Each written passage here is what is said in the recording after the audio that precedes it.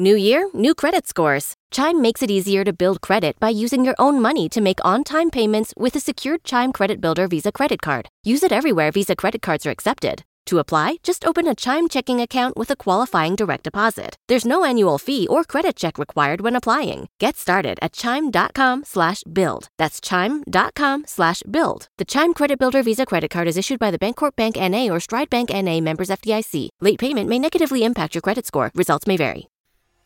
Hello, Legion of Audience. This is James, and before we get started today, I wanted to take a second and let you all know about the brand new Who Would Win Patreon.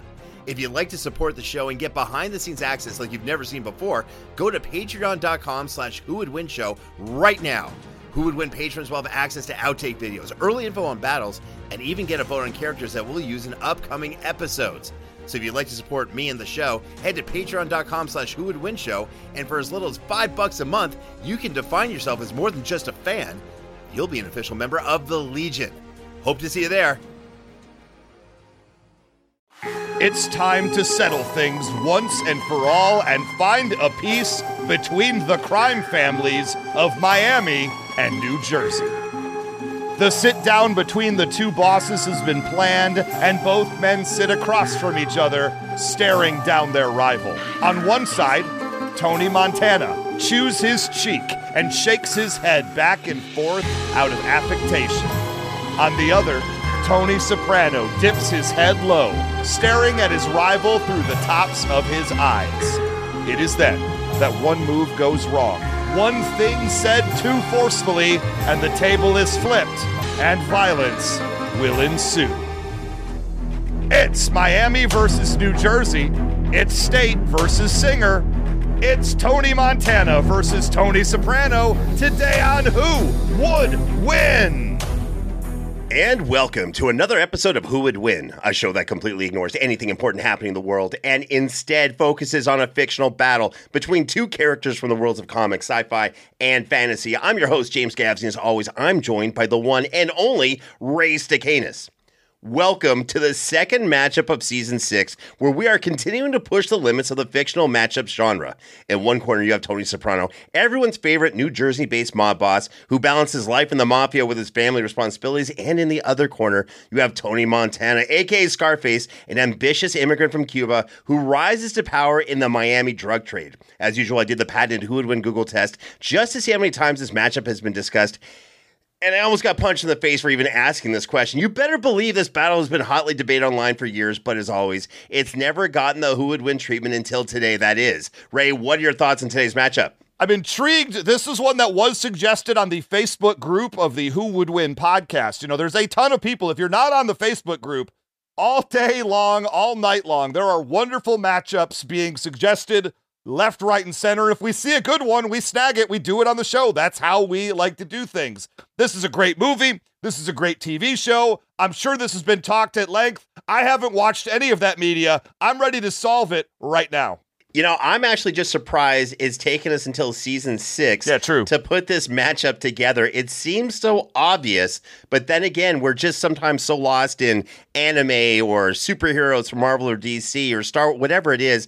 But you know what? When it comes to fictional matchups, I think this is the one we need to really debate, and no better time than today. Look, when you have a matchup of this magnitude that is bound to upset at least one, if not two, very, very passionate fan bases, you need a judge who brings sensitivity to the show, a judge who can walk the line in a logical and yet unemotional standpoint, a judge who can be sympathetic to the needs of both characters in order to bring the Who Would Win fan base together, regardless of who they see as the winner. But they weren't available, so we got the next best thing, I think. Making another appearance on the Who Would Win show, you know who it is. It's the host of Gutting the Sacred Cow podcast. It's Kevin Goatee. Kevin, welcome back to Who Would Win. Oh, boys. It is an absolute gem to be hanging out with the Barstool Media folk. Oh, wait, sorry, wrong podcast. Which one is this again? Oh, not them. Is this the real... the Who Would Win show. Hey, guys, how's it going? It's been a minute. How are you? It has been a minute. Look, we love you. Everyone else loves you on the show, regardless when you give a great decision or not a great decision like you did last time on the show. But in the meantime, tell the Legion of Audience, our faithful fan base, what you've been up to. Oh, listen, I'm just been up to hanging out on the old Gutting the Sacred Cow podcast. You know, the best damn movie review debate podcast there is out there. Come on. This week's episode, you ready for this one, fellas? I think this one's going to get your privates in a knot. Close Encounters of the Third Kind. Chris Woolsey's come on to explain how this sci-fi juggernaut, oft-imitated film is just a complete dump. We'll find out if he's right or not. We'll see. Chris Woolsey from Crackle. That guy is awesome, if I'm not mistaken. I love that guy. Listen, and I actually kind of agree with him on this one. But tune into the Guy in the Sacred Cow podcast to find out. Look, Kevin, when this show was debated, or at least the battle was brought up in the production meeting for the Who Would Win show, we kind of all agreed that we need a very specific judge for this show. And it's no surprise to me, really no surprise to Ray, and I'm probably sure no surprise to our fan base that you're the person, actually the only person for this job.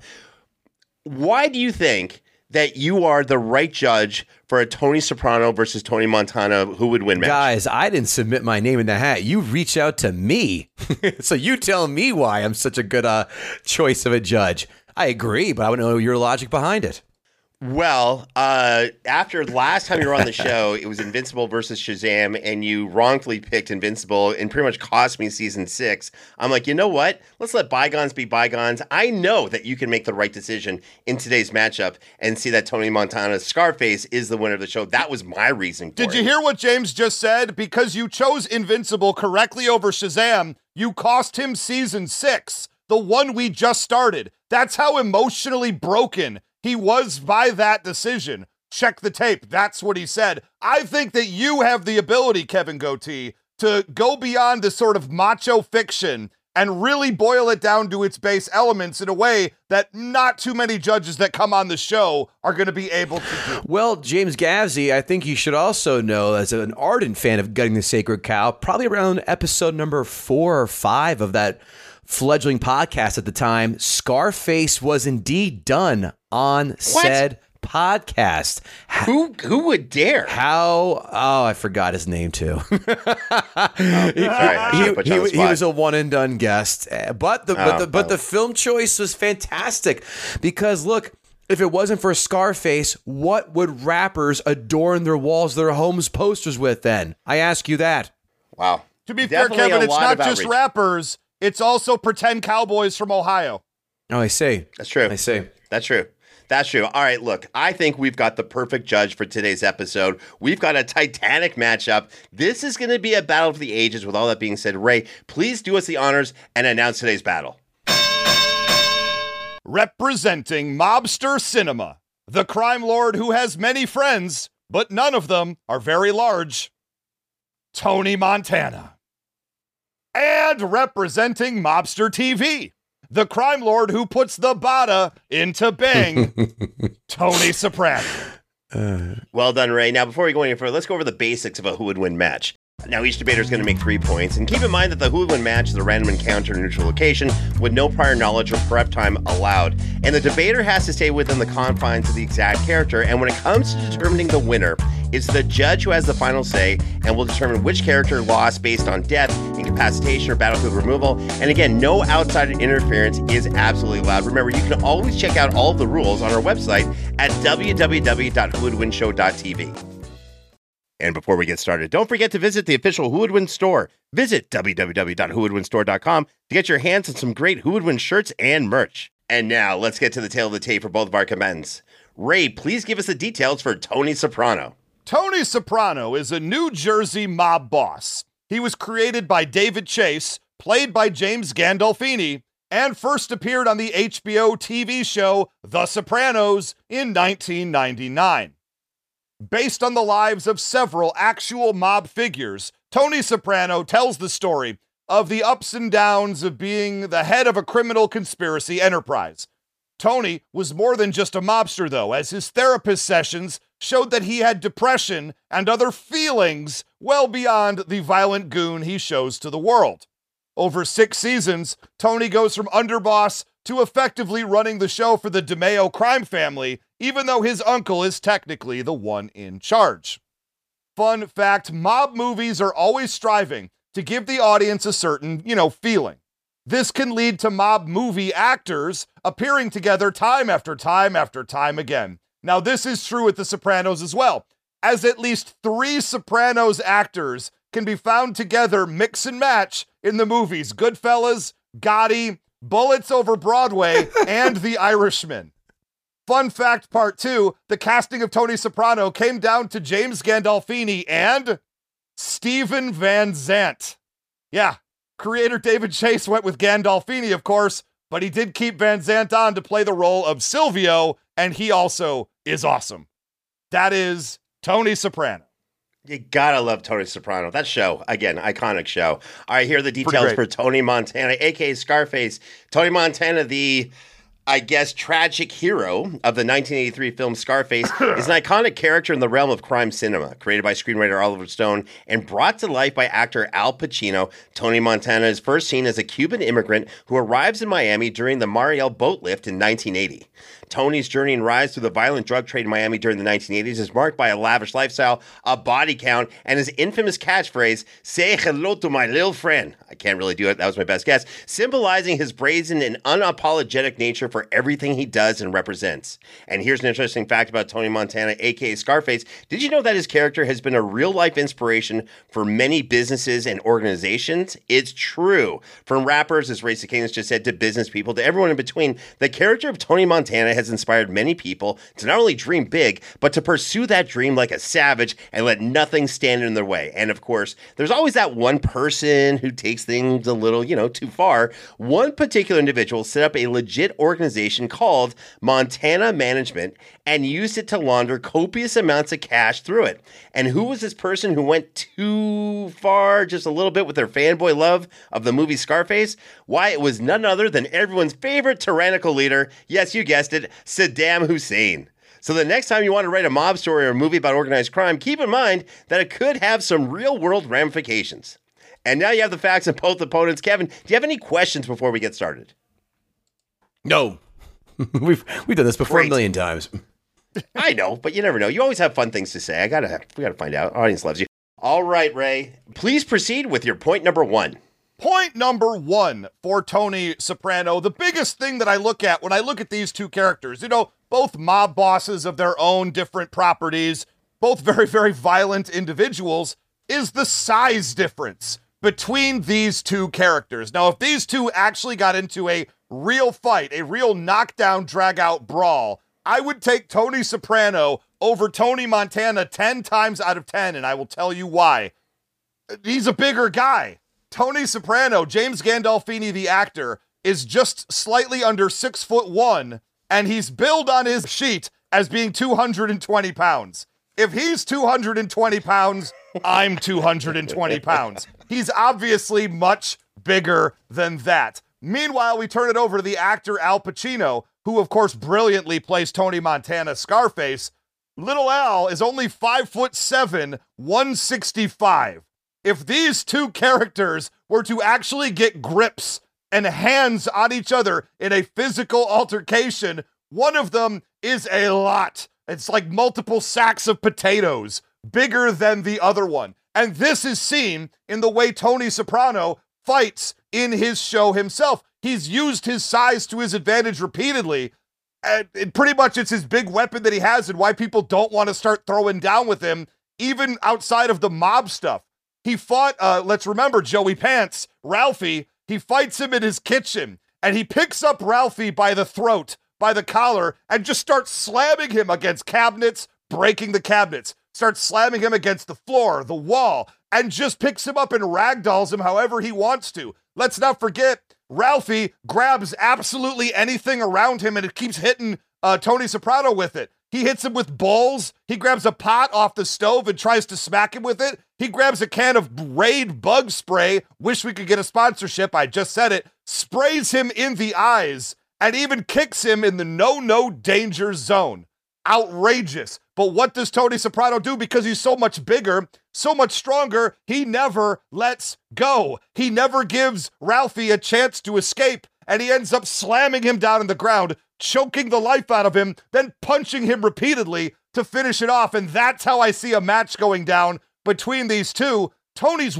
Montana's wonderful, but he is not a physical presence, the likes of Tony Soprano. He also got heated at one point, and he just wanted to beat someone up. He was having a very bad day. You see him look around the room, and it's a whole bunch of kind of larger, overweight mobsters, and one guy keeps catching his eye, and that's a younger, fit guy wearing no sleeves on his shirt, so you know he's tough, big old muscles, and he starts picking on him. He's like, why are you slamming the kitchen, the refrigerator door like that, right? If you remember this scene, the guy's like, I didn't mean to. Punches him.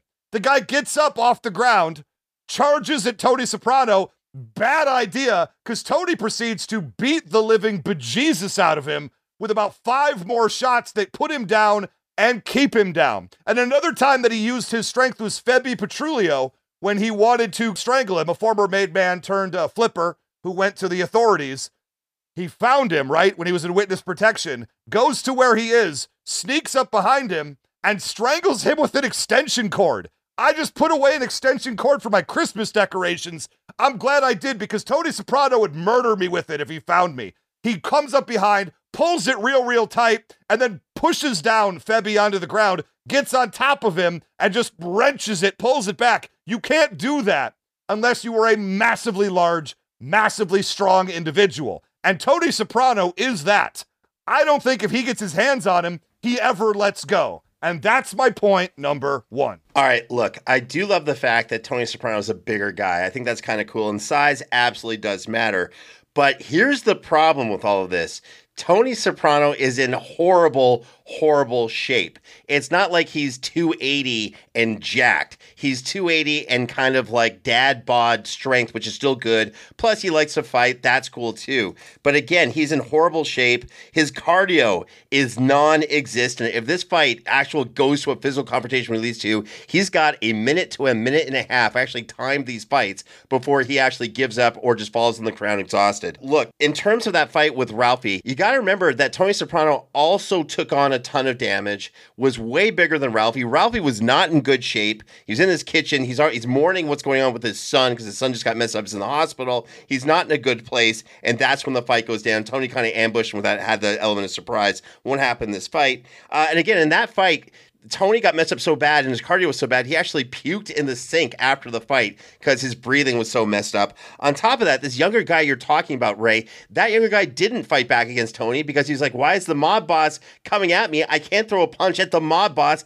He's the head of the mob family. I have to let him beat me up because that's the thing. And finally, yeah, he did strangle that guy from behind. Again, he surprised him, strangled him from behind. It shows he's got a killer mentality when he needs it. But again, that size, I don't think is going to be a big factor after all. Now, let me get to my point number 1. And for my point number 1, let's talk about Tony Montana and what he brings to the table before he even rises to power in Miami. So, Scarface either was born with or somehow developed an antisocial, narcissistic personality, at least a couple of disorders, and he's got an extremely violent and aggressive set of tendencies, and this was all diagnosed when he was a kid. He was so violent as a young kid that he murdered his first person when he was 13. That's right, 13. This is someone who's not afraid to get his hands dirty. Tony Soprano, on the other hand, look, I love him. But someone like him, he may be up for like killing someone, but in terms of getting his hands dirty and cleaning up the mess, or if things get really, well, he calls his captains and his soldiers for that. That's not what Tony Montana is going to do. Let's keep going, shall we? Now, Tony Montana joined the Cuban army and served in Angola. He went AWOL because he wanted to and boarded a cargo ship to France because that's what you do. And he got himself arrested and sent to prison. And in prison, he had some interesting extracurricular activities, as some people in prison do. You know, was he the captain of the chess club? Probably not. Was he spending a lot of time in the library and getting a college degree? Yeah, I don't think so. See, in prison, he decided to focus and to specialize in some other special activity, which was revealed when Tony attempted to get a green card. See, Tony Montana, when he's in Miami and escaping, and he's talking to this immigration official, he claims that because he has an American father, who knows if that's true or not, because of that, he has the right to a green card. However, this request is denied because of a little trident-style tattoo on his right hand, which indicates that he was an assassin in prison. That's right. Tony Montana was an assassin in prison. But luckily for us, Tony Montana was able to apply his prison work skills into the outside world. Now, when he fled Cuba, he was sent to what was called Freedom Town. That was that refugee camp in Miami that held Cuban immigrants without green cards. After 1 month in the camp, Frank Lopez, the head of a Miami drug cartel, offered to get a green card to anyone in return for murdering this person named Emilio Rebenga. That I guess he was a one-time Cuban official who tortured people to death, whatever. So soon after Rebenga arrives at this camp, there's a riot that breaks out in this Freedom Town, and Tony Montana is waiting outside and stabs Rebenga in the stomach, in the gut, killing him, but he just keeps stabbing him like it was nothing. He stabbed him in the stomach and killed him. Emphasis on stomach because this will be an important factor later on. Now let's add all this up, shall we? So Tony Montana, aka Scarface, has more experience with firearms. He was a soldier than Tony Soprano. He's had combat training. Again, he's a soldier. He's had more fighting experience than a little prison assassin who killed his freaking first victim at 13. He's willing to kill anyone and anything that stands in his way. Remember, this is the guy who killed Manny, his best friend, for dating his sister. This is a level of ruthlessness and ferociousness and insanity that Tony Soprano does not want to face. All of that is my point number one. I mean, that's great. Tony Montana, he went around. He definitely served, at least to a point. We don't exactly know how much combat he saw because you didn't tell us.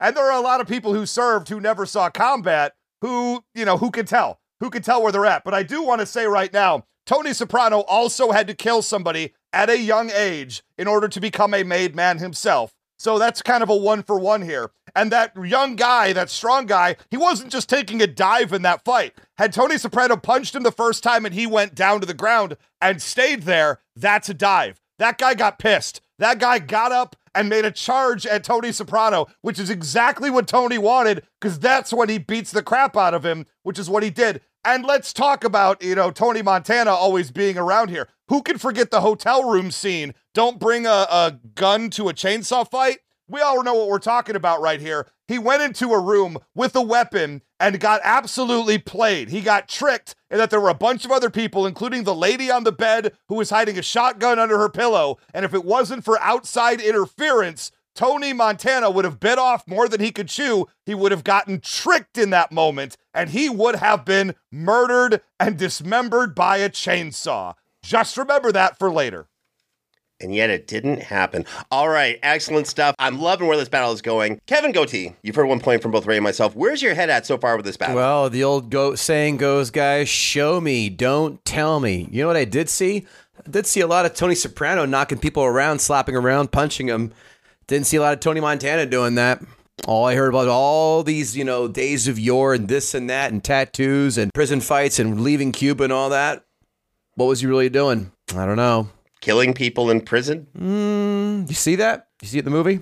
No? Well, you see the skills. I don't know about that. I mean, that's the first opening scene. He stabs someone.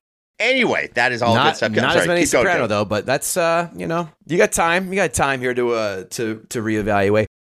I'm surprised Ray didn't come out with it's a dangerous situation. That's my Gandolfini, which is goddamn terrible. No, is he here with us right now? I mean, is that a ghost? Was Kevin. Oh my gosh. Okay, I was scared for a second. I was just gonna say, not a mention of Scungil or Capicola or any of that stuff. I mean, look. I had some Gabagool on deck, but now it feels cheap. We haven't even got to the women discussion yet, but I guess I'm champing at the bit, as they say. Let's see what you boys have for round 2. And we'll be right back with point number 2.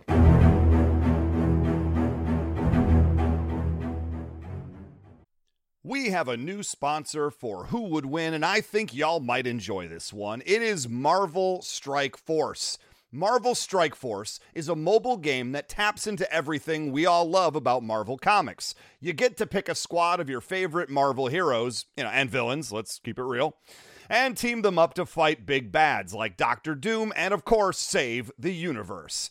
Your goal in Marvel Strike Force is to power up your characters and compete PvP against other players in multiple different modes. And I'm not telling you all about this empty-handed, because if you're a new user and sign up with our promo code MAXPOOL, MAXPOOL, you're going to get hooked up with all kinds of free stuff to get you started the right way. Let's face facts. You love Marvel, you love gaming, and you got a phone. So take a sec and check out Marvel Strike Force using the link in the description of this episode, ideally, and use our promo code MAXPOOL and get the whole Who Would Win show hookup. Thanks again to Marvel Strike Force, and thanks to me for this great read. Good job, me.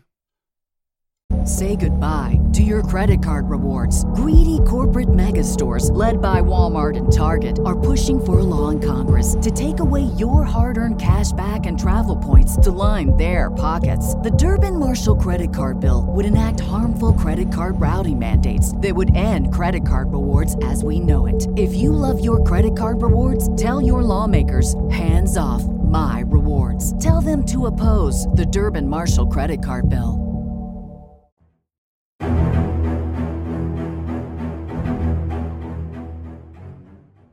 And we're back. Race to Canis. Hit us with your point number 2.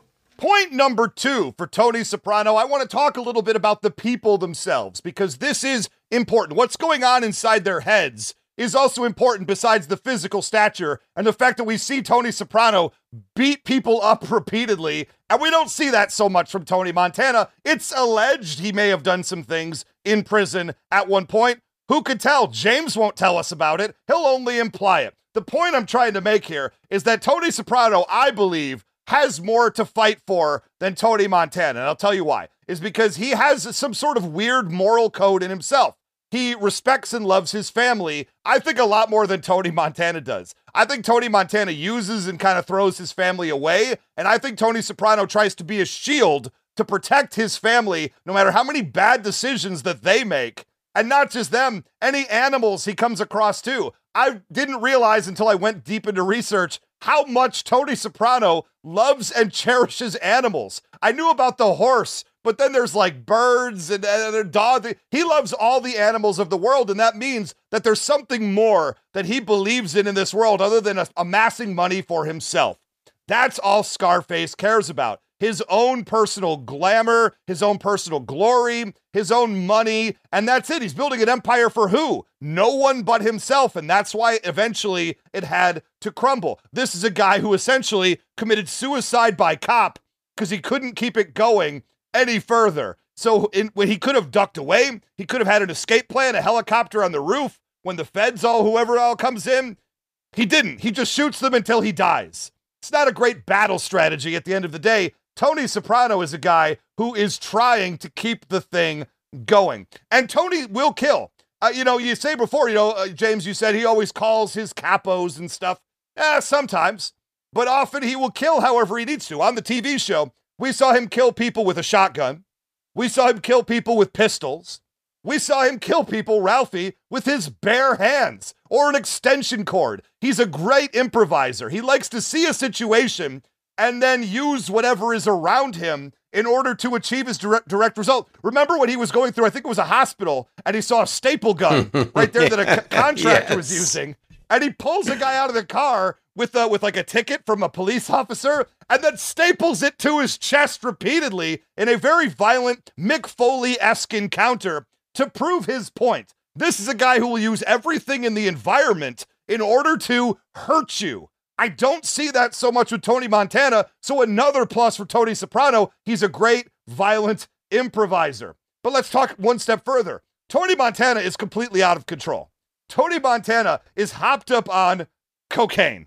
Let's just go ahead and call it out. He's irrational. He doesn't make great decisions. And if you ever talk to a bouncer at a club and they have a choice between fighting somebody who's completely straight edge and somebody who's severely messed up on booze and narcotics, they would rather fight the messed up person 10 times out of 10 because they will be sloppy. They will make bad choices, and they will be easy to see how they're about to do what they're about to do, and then you can counter it pretty easily. On the other side, Tony Soprano, it's not that he doesn't drink, but he's always in control. You don't really see Tony Soprano going on a bender of any kind because he is about self-preservation. He is about winning this fight. He is about seeing tomorrow much more than Tony Montana goes. Look, if this wasn't a neutral ground fight, I think Tony Montana would have some stuff ready to go. I think he'd have heavy weapons under the desk. I think that, he'd be ready to get gunned down, but take people out with him. But given that this is a neutral encounter with no prior knowledge, he's not going to have all that stuff at his beck and call, and Tony Soprano's going to eat him alive, and that's my point number 2. Wow, so much to push back on. Listen, the Sopranos, an iconic series, one of the greatest of all time. But Race to Canis, you're revealing your ignorance about Scarface, another equally iconic film. Okay, let me just go with it. Suicide by Cop, that's what you thought happened at the end of Scarface to Tony Montana? No, it was this other drug lord from Bolivia who sent his troops in en masse to take out Tony Montana. And Tony Montana put up a masterful stand that made people think he was a hero. It was crazy. Compare that to Tony Soprano, spoiler alert, who got taken out while he was eating onion rings at a diner or restaurant, whatever, with his family. We don't know that. We do. Unfortunately, what's his name? Chase came out, the creator of the show, and said that's what happened. I'm not happy that's what he said. Yeah, from the creator of the show. Thank you. Look, on top of that, you know, Tony Soprano, in terms of that whole scene, he wasn't even aware that there was someone out to get him in that restaurant. Like his guard was down. He's not always at his peak. And, you know, that's with him. I don't know even where I'm going with this. I'm just saying he's not always at his peak. I'm just upset that he got killed in that last scene. It was horrible. On top of that, let me just get to the point here. I was a bouncer. During college, you got to make money. I was a bouncer. That was on top of an already regular job I had. And I will tell you firsthand, that guy on cocaine is a freaking nightmare. They have super strength. Their pain tolerance is through the roof. If they even feel pain anymore, they are out of their mind. A small, tiny little guy who's on coke is an absolute monster and a nightmare to take out because they don't care who they take out. They just want to hurt you real bad when it goes there. That's all I'm going to say about that. All right, let me get to my point number 2. For my point number 2, let's just talk about this. There are many ways that Tony Montana surpasses Tony Soprano in terms of who would win matchup. I've already talked about the physical fitness aspects, but here's the deal. Tony Montana, he loves to dance. When he escaped from the guy with the chainsaw, he chased him down some stairs, got in front of him, shot him in front of a whole bunch of people, jumped in the car. The only reason I'm saying this is because I don't think Tony Soprano's running down and jumping down a flight of stairs anywhere near the way Tony Montana is. He's just in way better shape, kind of looks after what he's eating, all that kind of stuff, and moves better. Then there's Scarface's aggressiveness, his ruthlessness. See, this is what he's known for. This is someone who had no problem killing a high-ranking police officer or police commander within the Miami Police Department. A no-no, something Tony Soprano would never do. He'd have to think about it, strategize. Tony Soprano, whether it's good or bad, he's killing that guy if he thinks he needs to. He's that aggressive. He's that ruthless. And he's like, whoever's standing in my way, I'm taking you out. I'm not listening to reason. You're done. Now, again, we need to mention the combat experience. Look, someone comes after Tony Montana with a chainsaw. He still escapes. The whole good thing. People have been shooting at him. He had to, at a couple of times at that bar type of restaurant thing, that high-end place. He was at that club. And all of a sudden, hitmen are coming after him, trying to shoot him. He is jumping out of the way. He's jumping over tables. He's escaping. He's kind of pulling off some cool maneuvers to get out of there, and he escapes as well. And again, that's his endurance. He had to get out of that table and then run, jump over things. Tony Soprano in a fight, listen, he better get on top of you. But again, he's got a good minute and a half of fury before he tires out and pukes all over himself because he's that tired. Again, he's in horrible shape. He's made out of fudge. I hate to say it. It's just a fact. Tony Montana, with that coke-fueled diet of his, is sinewy, very strong, and surprisingly agile. And again, when we talk about drug use, Race to Canis in a fight, you're saying that's a horrible thing. I'm totally anti-drug. I really, really am. But in this case, this extracurricular usage of his little friend cocaine, guess what? That's going to give him a boost in this fight. Whenever he does it, he is now braver. He's now stronger. We saw that all the time in Scarface. And in terms of combat ability, look, again, Tony Soprano's a brawler. But Tony Montana, man, when it comes to fighting, he's going to get in there. He's going to do it. And guns are blazing right away. Tony Soprano, he likes to fight. If he has to pull a gun, he will. Tony Montana's pulling a gun right away. And by the way, on a side note, I'm assuming both of these characters have at least a handgun that's fully loaded at their disposal on them. They both have that and can both use improvised weapons. And then finally, in terms of gun usage, look, here's the fun part. Tony Montana has shown a way better gun usage than Tony Soprano. Even when he's just sitting, he's got a busted up arm, he's shot already sitting at the table, he's got his gun, he knows exactly how to hold it with leverage, whatever. I'm someone who loves shooting guns. This guy knows what he's doing. He's a way better shot than Tony Soprano, who does have experience with firearms, but has to get up really close and personal and is nowhere near the combat shooter that Tony Soprano is. When you put all that together, the combat experience, the gun usage, everything else, the ability to move really, really well in a full-out brawl to the end, it only favors Tony Montana. All of that is my point number 2. I think it's adorable the way you keep trying, but I'm going to go ahead and slap you down one more time. Now, allegedly Tony Soprano is killed in the final scene of The Sopranos, that's not guaranteed. That is left up to the audience's imagination. And as far as this battle goes, I am not convinced that he was actually murdered in that scene, even though all points point to that eventuality. I don't care. I want this win more than that. Now, okay, it's not feds, it's a rival drug baron who sent all those people in.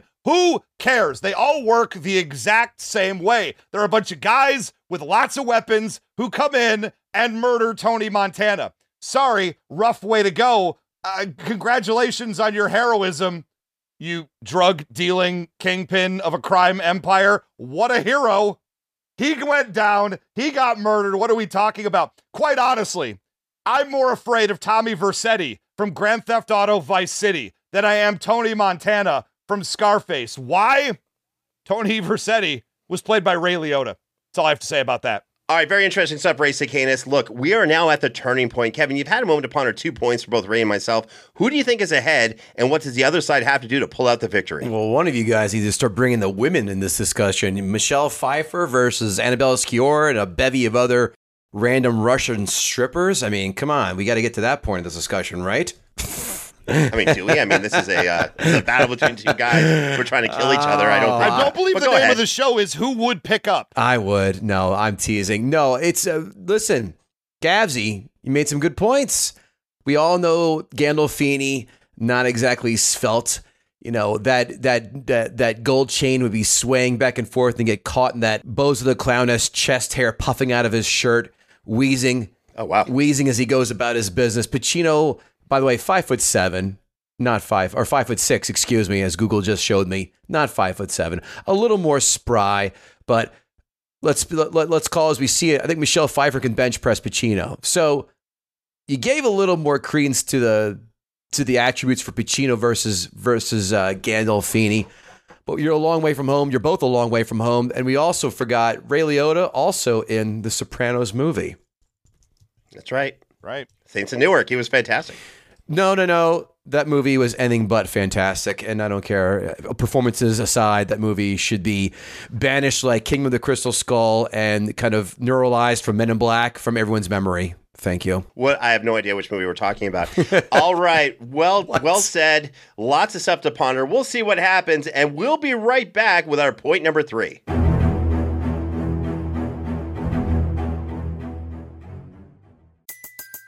Everybody in your crew identifies as either Big Mac Burger, McNuggets, or McCrispy Sandwich. But you're the Filet-O-Fish Sandwich all day. That crispy fish, that savory tartar sauce, that melty cheese, that pillowy bun. Yeah, you get it. Every time. And if you love the Filet-O-Fish, right now you can catch 2 of the classics you love for just $6. Limited time only. Price and participation may vary. Cannot be combined with any other offer. Single item at regular price. Ba-da-ba-ba-ba.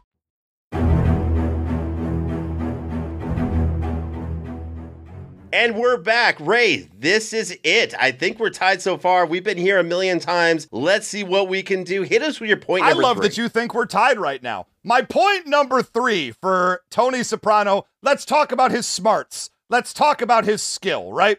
Because this is a guy who fights with deception.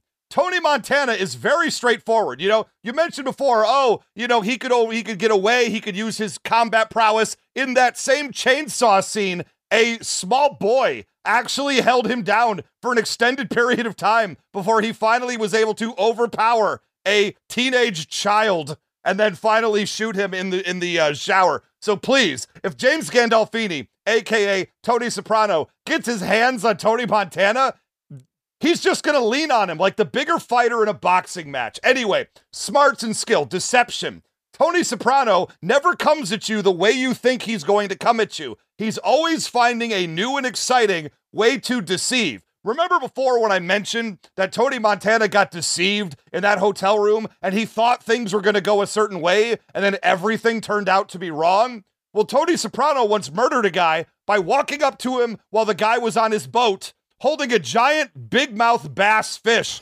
saying, "Hey, I caught this in a nearby harbor. Want to see?" Pulls a gun out of the fish's mouth and blows the guy away.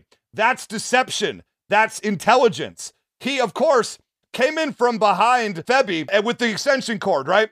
absolutely did not see him coming in any way. In fact, he was more occupied with a deer off in the woods, like 50 meters away, than he was the hulking giant Tony Soprano stealthily walking up to strangle him. Not to mention when Steve Buscemi ends up going down.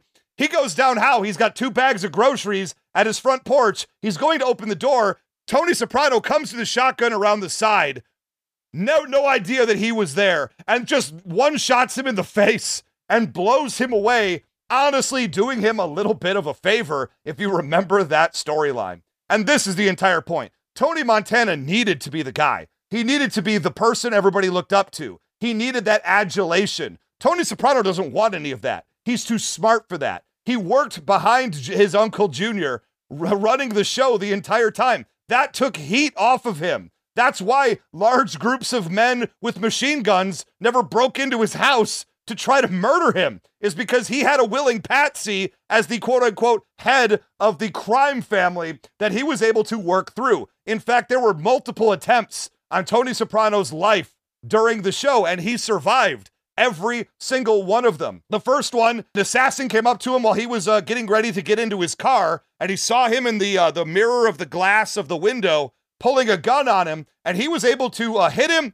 get in the car, disarm him by just grabbing his hand and pulling the gun out of it, because he's ridiculously strong, right? That's when the other guy came out of the car, came around to the other side, tried to shoot, shot the first guy. Tony reached out again, grabbed the arm with the gun, and disarmed him again before driving away.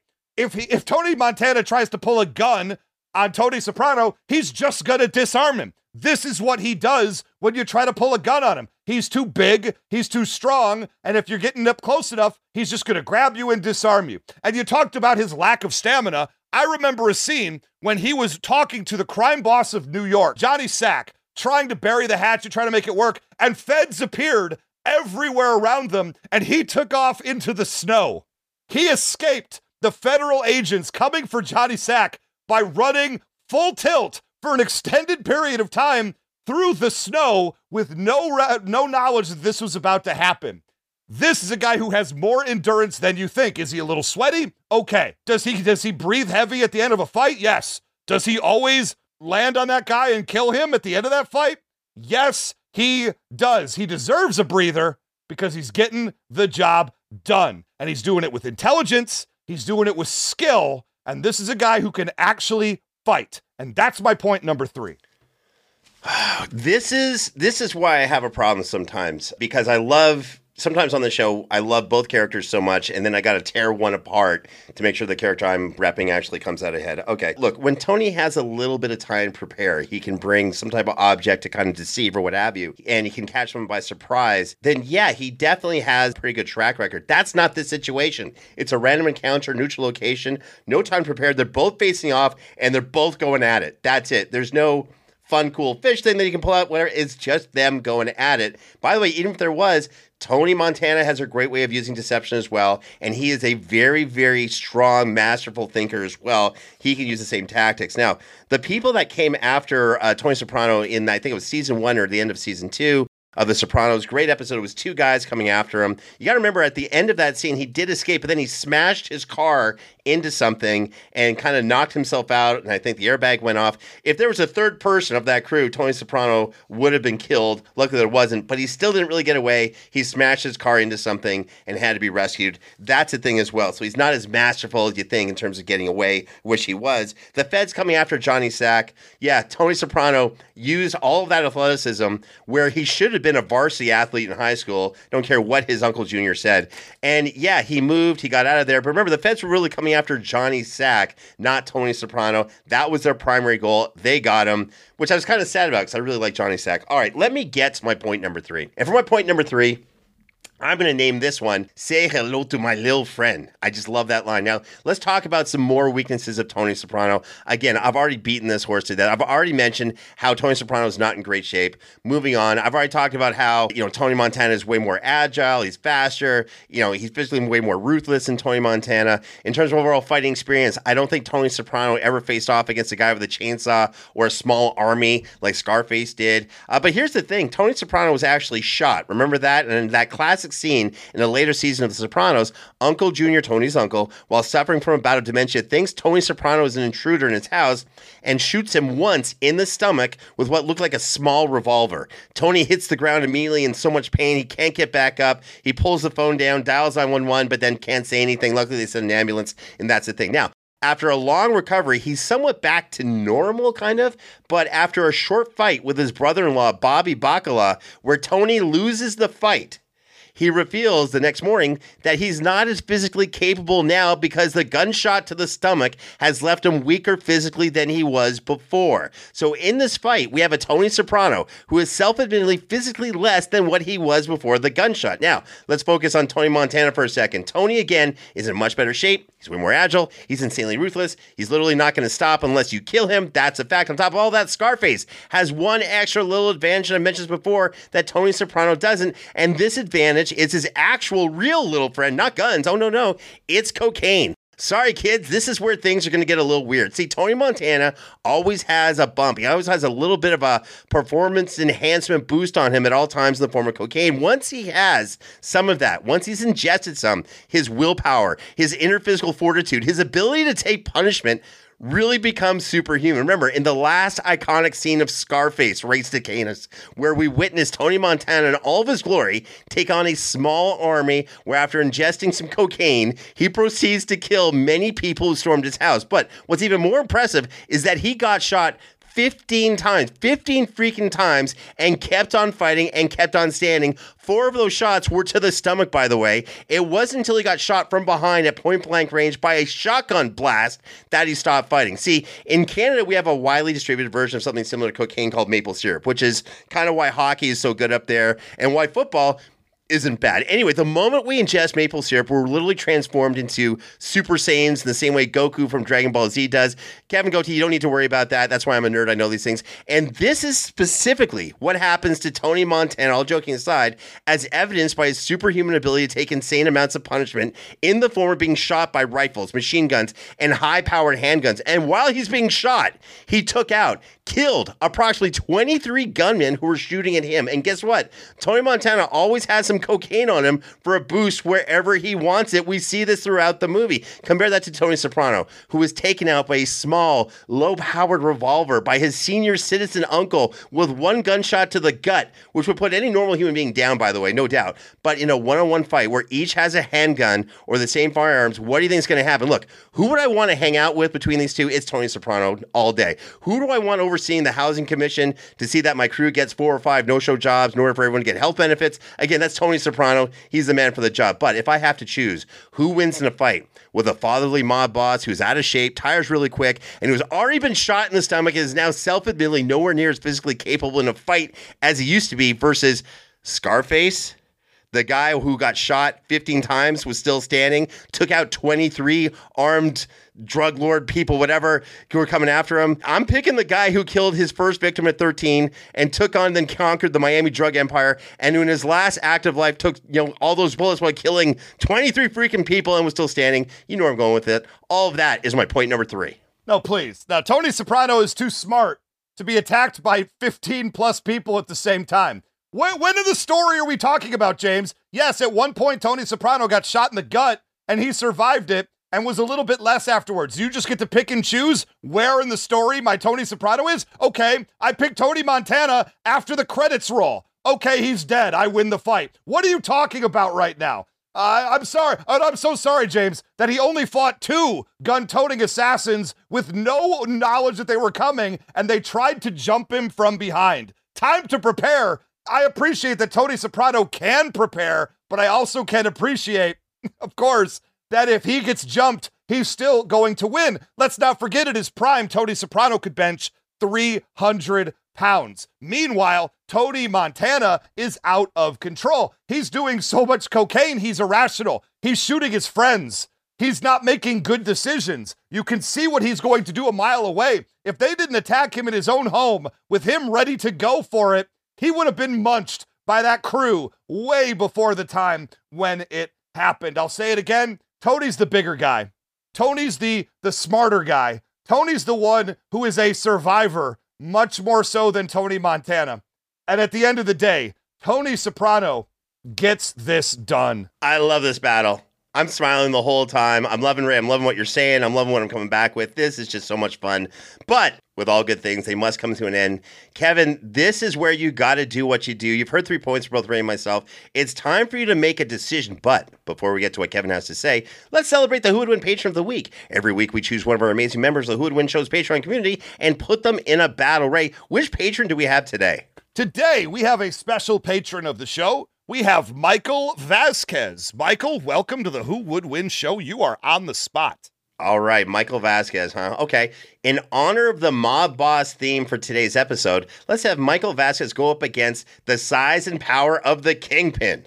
Kingpin. Now, this is a great, great battle, and I'll tell you why. Kingpin, much like Tony Soprano, a very large individual, very strong, always has a gun on him, can take a shot or two without going down. Meanwhile, Michael Vasquez, the thing you don't know about Michael is he has the spirit and heart of an old Wild West cowboy. That's right. He's always walking around with a Stetson hat, with a Colt 45 at his hip, and with spurs on the back of his cowboy boots. And he's going to walk into town expecting a certain degree of panache. And he's going to say, Kingpin, I meet you at high noon when that clock strikes 12. And by the time he says that part, Kingpin has already pulled out a gun and started firing. Because Kingpin doesn't play like that. And that's when Michael Vasquez has to hit the deck. He's got to hide behind a barrel. Hide behind the grand piano in the saloon. Because yes, somehow we're doing this in a Wild West town. And Michael Vasquez is going to go up onto the top of a balcony, jump down onto Kingpin, and then cold cock him as he's coming down with the butt of his Colt 45, knocking him unconscious. It's enough to win a Who Would Win battle. Congratulations, Michael. You got it done. This is crazy because Michael Vasquez evidently knew of the Kingpin's kryptonite, which is being bonked on the top of the head with the butt of a gun. This is crazy. Well played, Michael. Now, remember, you too can become a celebrated patron of the week. All you have to do is go to patreon.com/whowouldwinshow and sign up, and you may be featured in an upcoming episode of Who Would Win. Now, back to the decision, Kevin. It's time for you to do what you do. Take us through your process. Tell us the story, if you will, and reveal who you think wins this battle between Tony Montana and Tony Soprano. Well, as usual, Ray Stacanis leaves meat on the bone. Ray, how do you forget the fact that Tony Soprano beat up the T-1000 Robert Patrick in the Sporting Goods episode? Oh my gosh. Look, he wasn't the T-1000 in that episode. I didn't think he played. Well, I don't know about that. Maybe. How do you know? I mean, here's the deal. Great reference. Thank you. That's what I do. Also, beat a Patricia Arquette in True Romance, but we can really do this all day. He's also the Machine in 8mm. That's a film that not people want to go back and reference. Kevin, don't forget in what was it? The John Travolta movie, Get Shorty. He got thrown down an escalator. So that's why I didn't bring some of this up, all right? I thought my reference was the best. There's no need to try and yes and me, goddammit. I'm good at this as it is. It's all I do. It's all I do, Kevin. Number 2, you also forgot, Ray Stacanis. You were there. I thought you were going to do it. Tony Soprano played football as a kid. Yeah, it's true. Who brought that up? He had the makings of a varsity. He bench 350 or whatever it was. 300. Didn't say 300. Yeah. Didn't say he played football. As if Tony Montana coked out wouldn't do that for reps, by the way. Just put that Right. Montana, though, squirrely, uncontrollable with his cocaine. I'm really torn about this one. By the way, Tony Soprano, in better shape than you think. I mean, the guy can roll off hookers like no one's business when he's done with them and still have a few breaths in his carcass. So good for him. It's also, again, I go back to Show Me, Don't Tell Me. What was Tony Montana doing in that film that was so great? Besides just, one cliche that stood the test of time and a film that really hasn't. Scarface, not that good. We all can admit that now. Even Oliver Stone, who wrote the film, said it's not that good. And that, whatever. We're not here to discuss that. You can on Gutting the Sacred Cow, though. On our episode number 4 or 5. Ha! Look at that callback. Look, bottom line is this. This is as dead nuts even as I can ever remember any argument. Honest to God. You guys did a masterful job. I love nitpicking, but you guys really had this thing clean. So it is with a heavy heart that I say, Ray Stacanis, take it 2 in a row from me, baby. How can a Jersey guy not take Tony Soprano like that? And it's, again, there was everything else there, even Steven in my book. I considered all of James' points to be valid and fair, but Tony Soprano just had that certain style, panache, humor. all those little things are just everything else being dead ass equal within the physical traits category. This is where we're left, gentlemen. Race to Canis, take that goofball body of yours and take a bow. And I have been physically compared to Tony Soprano. So I thank you for that. Thank you. And there you have it. I got to tell you, I'm actually really good with this decision. I love both of them, but I really, really love Tony Soprano. I had to give it my all for Tony Montana. And listen, either one winning is cool, but I'm actually very happy with this decision. Ray Cicanis, you did a great job with Tony Soprano. I wish you had mentioned more of his athletic ability a little bit, but you still pulled out the win. Wonderful job. Tell the Legion of Audience how you feel with this victory. Yeah, I feel a little bit bad because I was focusing on the times when he killed people because I thought that was vital to this battle. You're right. He does beat up other people as well. I tried to touch upon the ones I thought were most impressive. And yes, of course, the T-1000 as part of that list. I left it off. We only got so much time to do these battles, and I didn't feel that was as impressive. Obviously, I should have known my judge better than I do. How could I not at this point? The point, though, I'm trying to make is I'm great. Tony Soprano's great. I'm now considering, after this battle, a Sopranos rewatch of the entire series because that show is phenomenal. And all of the stuff I watched, even non-battle stuff, just watching great scenes from it, reminded me how great this show is. If you have HBO, you should... What's that? Oh, they don't call it Max. Well, that's stupid. My point I'm trying to make is if you have HBO, you should watch The Sopranos if you have not already. It holds up. One other point too, I forgot to touch on. You said he was running in the snow and got away. Yeah, they weren't chasing him. They're after Johnny Sack, my friend. He wasn't. He was they running out. They would have been happy to have him. I kind of mentioned that too. I know. By the way, my favorite Tony Soprano fight, if you even want to call it that, is when he takes out Coco. And I don't know what you guys call it in the States. In Canada, we call it the Smiley, where Coco, that gangster, was making fun of his daughter or said some inappropriate stuff to his daughter. Tony comes in, hits him in the back of the head with a gun, smashes him, puts his face on the ground, like face first, open mouth with his teeth on the ground, bashes in the back of the head, teeth go flying. Sorry, that's just something I would have kind of went to right away. It's called a curb job up here, but... We call it curb stomping in Detroit. Yeah, curb job.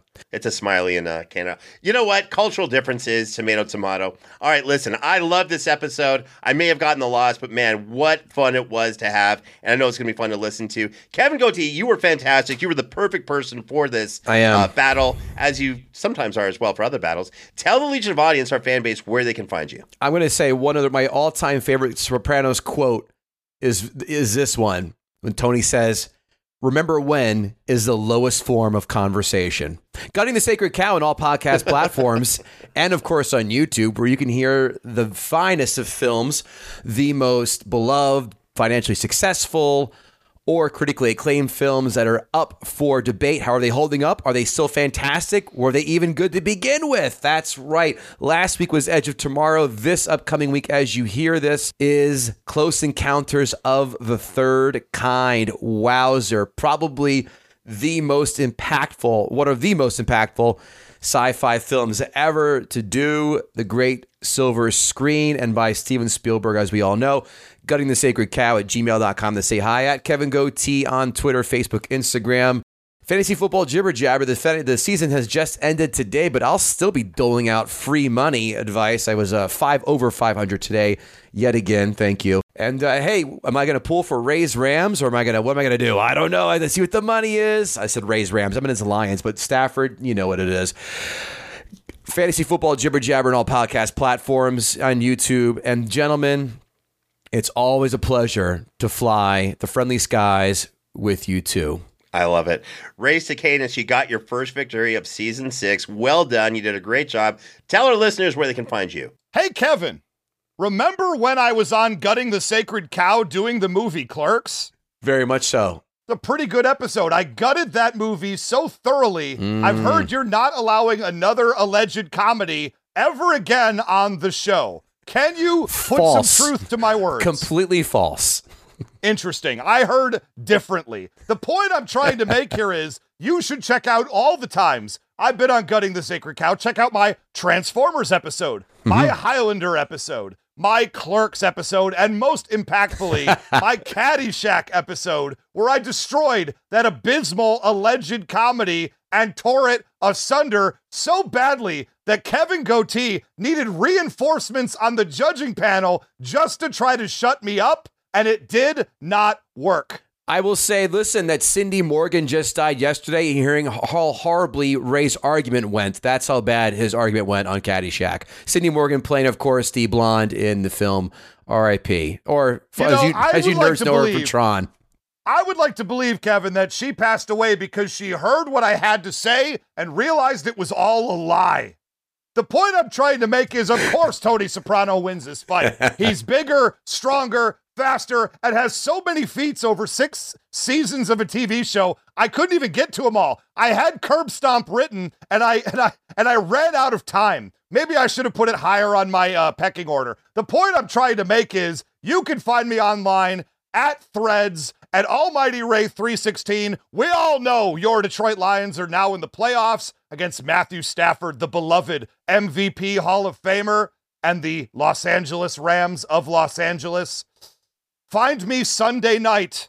We will be live threading together. On that popular platform, Threads.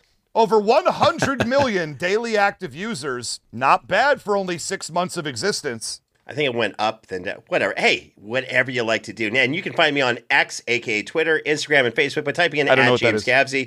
Remember to join the official Who Would Win Facebook group. This thing is exploding, by the way, ladies and gentlemen. To make a suggestion for a matchup for the show and be part of our growing community, you can also find us on Instagram and TikTok at Who Would Win Show. Don't forget to subscribe to us on Apple Podcasts, Spotify, and wherever else you go for your podcasts. On behalf of myself, Ray Cicadas, and the rest of the amazing Who Would Win production team, thank you once again for checking out another episode of Who Would Win. We'll see you next time.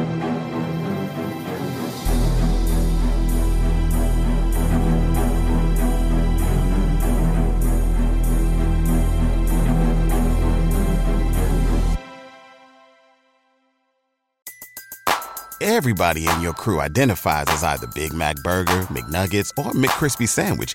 But you're the Filet-O-Fish Sandwich all day. That crispy fish, that savory tartar sauce, that melty cheese, that pillowy bun. Yeah, you get it. Every time. And if you love the Filet-O-Fish, right now you can catch 2 of the classics you love for just $6. Limited time only. Price and participation may vary. Cannot be combined with any other offer. Single item at regular price. Ba-da-ba-ba-ba. Hey gang, I hope you enjoyed this episode and loved listening to the show as much as we enjoyed making it. Quick reminder that you can support us by going to patreon.com/whowouldwinshow right now. Okay, gotta prepare for next week's episode. Hope the rest of your day is full of wins. Hello, Who Would Win, folks? This is one of your favorite movie podcast hosts, Kevin Goatee here from Gutting the Sacred Cow. We know we have a lot of our herd fans in your audience and vice versa, and would you believe that this week our episode is the Blockbuster Mentality podcast guys coming on to attack Batman 1989? Wow. And look at this. Who Would Win guys have Batman 89 fighting in a fight. You talk about kismet. Well, here we are. Make sure you come over to guttingthesacredcow.com or your favorite podcast platform or YouTube to check out where you can hear the episode to see if the Blockbuster Mentality guys can convince Kevin Israel and myself that Batman 89 is as bad as huffing Smilex gas. Thanks to Ray and James for letting us do this, and we'll see you guys soon. Later.